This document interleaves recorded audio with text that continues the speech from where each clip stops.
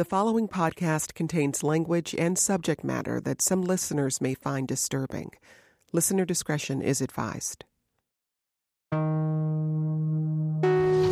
Jason Van Dyke coming out. All right, let me explain what's going to happen this morning. What we're going to do is there are different witnesses that are wanting to testify or be called to testify in this case. I wake up every morning thanking God I woke up every morning. My first thought is my husband. I think of Jason. It's my first thought. The day he became a police officer, the day I watched him walk across that stage and get his star and go on to the job as a Chicago police officer was a very proud moment for both of us. He pulled me out the car and put the handcuffs on both my arms. I was walking backwards. He was dragging me backwards. Were you in pain, physical pain when that happened? Yes. Where were you feeling pain? My arms. He's a hard worker. He's dedicated. He's a good dad. He's religious. He is quite loyal. He knew his calling. He knew he wanted to serve and protect, and that's what he did for a very long time. I was quite nervous because he had his gun drawn on me. He put the gun to my temple. Is your testimony that Jason Van Dyke made a racial slur to you? Yes. Okay. What was that racial slur? I was called a black-ass nigger. What is your opinion of Jason as a police officer? Good man, good policeman. I'd work with him. That's the highest compliment you can say to another police officer.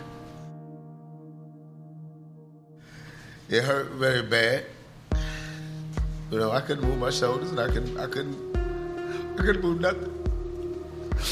The Independent Police Review Authority took no action against Mr. Van Dyke. No. He went to work the same day, the next damn day. My biggest fear is that somebody will kill my husband for something he did as a police officer, something he was trained to do. There was no malice, no hatred on that night. It was simply a man doing his job. I certainly have to take in consideration all the feelings that are involved here today and throughout the whole trial. You've been here today and you've seen the impact that this crime has had on Laquan McDonald and his family. You've seen the impact on the Van Dykes and their family, and the children. And I think Mr. McMahon said it in closing arguments in the case in chief. This is a tragedy for both sides. So this is not easy, and I don't expect it to be easy. My findings are an appropriate sentence would be 81 months in the Illinois Department of Corrections, 2 years mandatory supervisory release. From WBEZ Chicago and the Chicago Tribune, this is 16 Shots, the police shooting of Laquan McDonald. I'm Jen White. 81 months. That's the sentence handed down today for Jason Van Dyke, a little less than 7 years. WBEZ's Chip Mitchell was in the courtroom for the sentencing hearing. Hey, Chip. Hey, Jen. So this hearing today went 8 hours, and there were a lot of legal arguments we'll get to in a minute, but most of the day was witnesses. The prosecutors went first. Who did they put on the stand? Well, they had a half dozen witnesses, Jen. Most of them were African-American men who'd filed a complaint or lawsuit against Jason Van Dyke about his policing, about his on-duty conduct. Now, since Van Dyke was first charged with murder after the killing of Laquan McDonald, this is more than 3 years ago, no details about these administrative complaints have been aired in the courtroom. So we know from CPD records that Van Dyke had at least 22 complaints on file about his policing before he shot and killed Laquan McDonald. Half of those complaints allege excessive force. And, Jen, Van Dyke was not found at fault or disciplined in any of those 22 cases. Now, prosecutors called to the witness stand only one of McDonald's family members. It was Reverend Marvin Hunter. That's his great uncle. Most of his testimony was in the form of a letter he'd written, Marvin Hunter had written, in the voice of McDonald, the voice of this teenager after he'd been killed by Van Dyke. I'm a 17-year-old boy. I'm a victim of murder. I want the judge to know about me, what I have suffered, and what my life was like. So this reading in Laquan McDonald's voice, it was a little strange.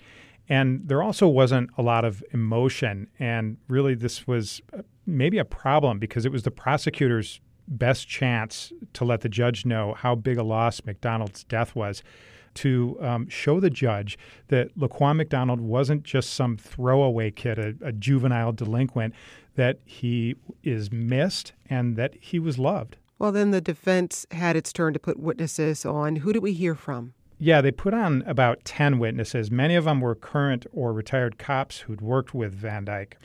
And the defense also called many of Van Dyke's family members as witnesses, as we expected. There was his wife, his father, his sister, a brother-in-law who's African-American. Do you think he's a racist? Absolutely not. That'd be the last thought in my mind. He's been portrayed that way, but there's not a single incident that I can recall where I would have thought that maybe there was a certain way he treated somebody. He demanded respect, and he also gave respect. That's how he was. And defense attorneys also called Van Dyke's 17-year-old daughter, Kaylee. Now, the judge kept the media from putting her on camera or recording the sound of her testifying, but she really landed the strongest emotional punches about the way a long sentence for Van Dyke would affect his family. She talked about how hard it was for the only contact with him to be driving to the jail 3 hours away and then getting only to touch his hand through this dirty glass that she described. And at that point, she started to cry. And Jen, I'd been keeping an eye on Van Dyke throughout the hearing, and this was the only point I saw him crying too. He dabbed his eyes. And here's something kind of interesting. Kaylee, she also basically denied the existence of police brutality. She said it's often confused with officers, and these are her words, with officers being assertive with people who are out of control. And then the final person to talk was Jason Van Dyke himself. He read a short statement from a sheet of paper. He said it was the first time he had fired his weapon. He said it was due to his actions that Laquan McDonald's family is suffering, and that it was a choice he would have to live with forever. Well, in addition to the witness, this attorney spent some time making legal arguments, and those turned out to be very important for the sentence that Judge Gahn handed down. They were a little confusing, but tell us what the main sticking point was. Yeah, the jury convicted Van Dyke of second-degree murder and 16 counts of aggravated battery with a firearm. The prosecutors, they pushed for the sentence to be based on the battery counts because the penalties are actually tougher. The defense was arguing for the sentence to be based on the second-degree murder conviction, which would allow a penalty as light as probation without any prison time at all. Well, in the end, as we heard a few minutes ago, Judge Gahn sentenced Van Dyke to 81 months in prison. What did he say about how he reached that decision? Well, he laid out a long legal rationale for basing the sentence on the second-degree murder conviction, just like the defense wanted. So, Jen, what this 81 months means, Van Dyke only has to serve half that time if he doesn't get in trouble in prison, and he's already done more than 3 months in jail, so he could be free in 3 years. Chip, you were watching Jason Van Dyke's family as the judge gave this sentence. How did they react? Yeah, as the judge was laying the legal background for his ruling, this was before he announced the sentence would be 81 months. The whole family, the whole pew, they were sitting on the edge of their seats. They were all clasping hands all the way down the pew. And then when the judge finally got to the point where he quickly said 81 months, the whole family, they were frozen. There was no reaction at all. They were just staring straight ahead. They couldn't get their head around even what that might mean.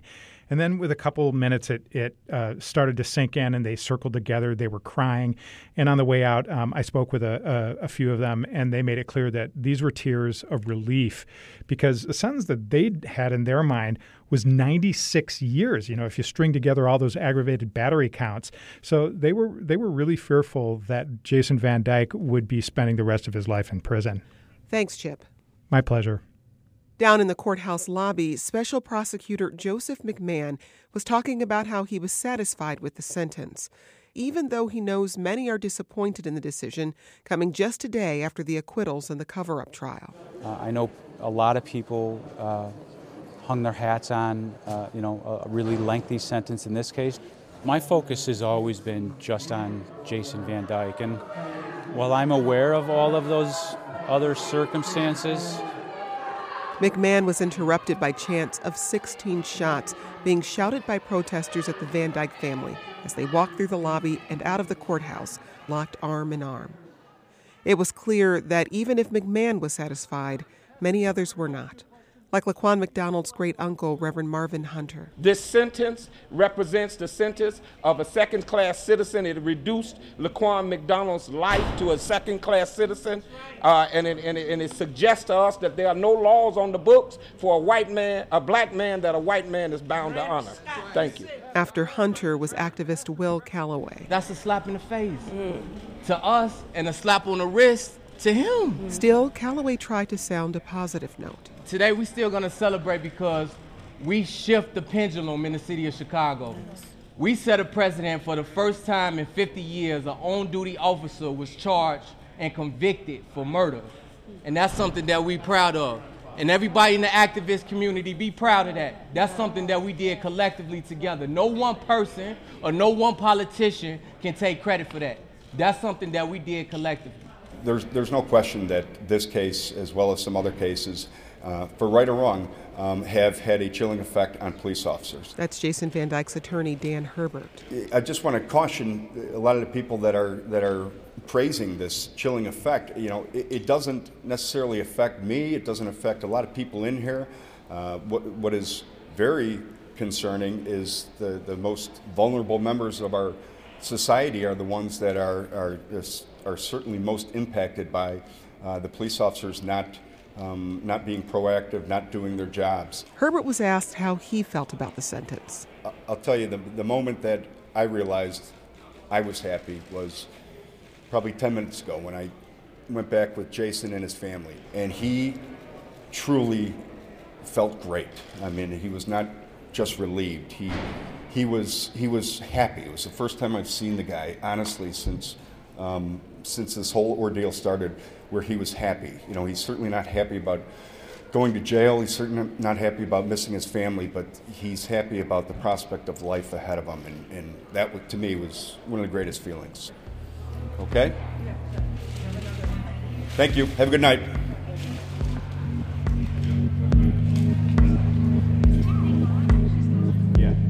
Less than an hour after the sentence was handed down, about a dozen young people gathered on the second floor of a building on 51st Street on Chicago's South Side.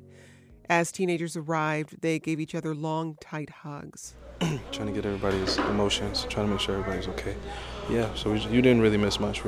They gathered in a circle on metal folding chairs. We have two other people who just joined us, so if you guys would like to speak, we are saying our names and how we're feeling about what just happened.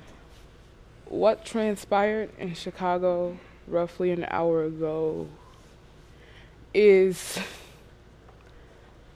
nothing that we should ever have to sit down and talk about.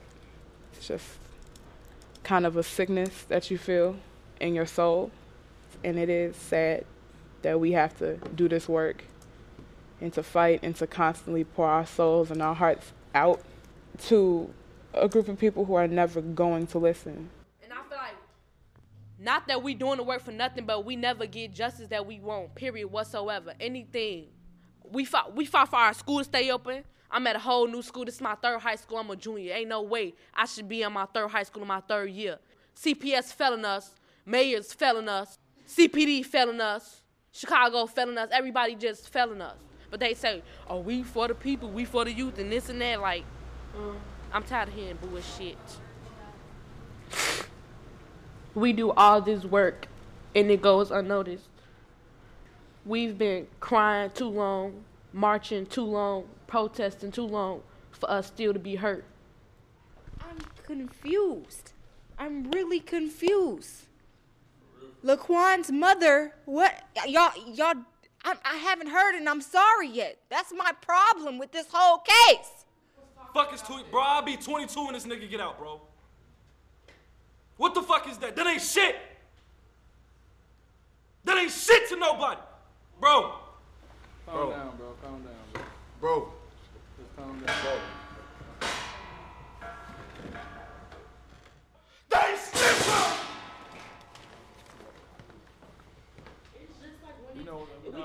Right, we keep saying the same thing. It's never gonna end. We keep fighting for the same stuff. It keeps happening. There's no justice for us at all. We're like they have no respect, and they have always seen us as animals. Going back to Jim Crow laws, it's like it just keeps happening. It's just like, what do they want us to do? And then they get upset when we say how we feel, and not all cops are bad.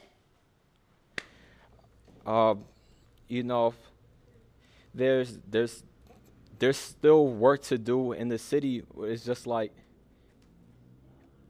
why do we have to do this in the first place? Like, I always hear that statement. There's still work to do. There's still work to do. But it's just like, why? This work shouldn't have to be existing right now. This shouldn't be an option. I don't know how to feel right now other than like I'm extremely angry. It's just so sad. It's just like, where is the justice?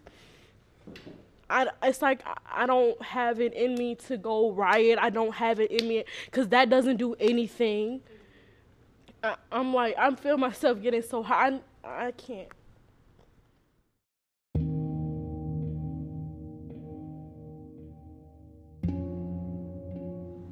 They talked for about 30 or 40 minutes, sharing their anger, sharing their sadness. One young woman brought up an idea they discussed earlier, going to 35th Street. Others agreed, and they started tweeting out their plan and putting on their coats. They hopped on the Green Line train and took it 4 stops to 35th, Chicago's police headquarters. They were going to protest.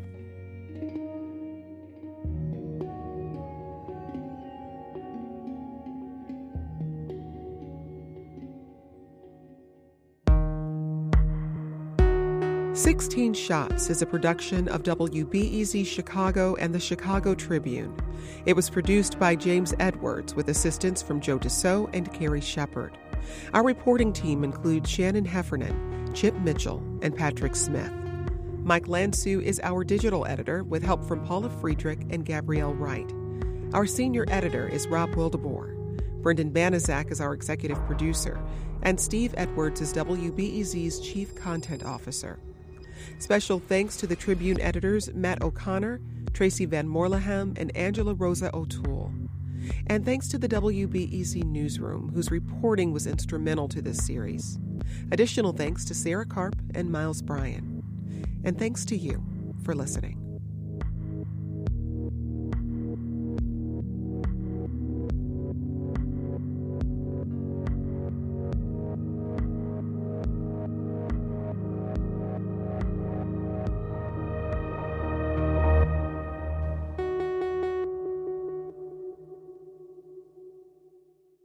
Now, more than ever, facts matter. That's why the journalists at the Chicago Tribune are committed to quality journalism, relentlessly pursuing the truth and providing you with the stories that impact your community, as well as your daily life.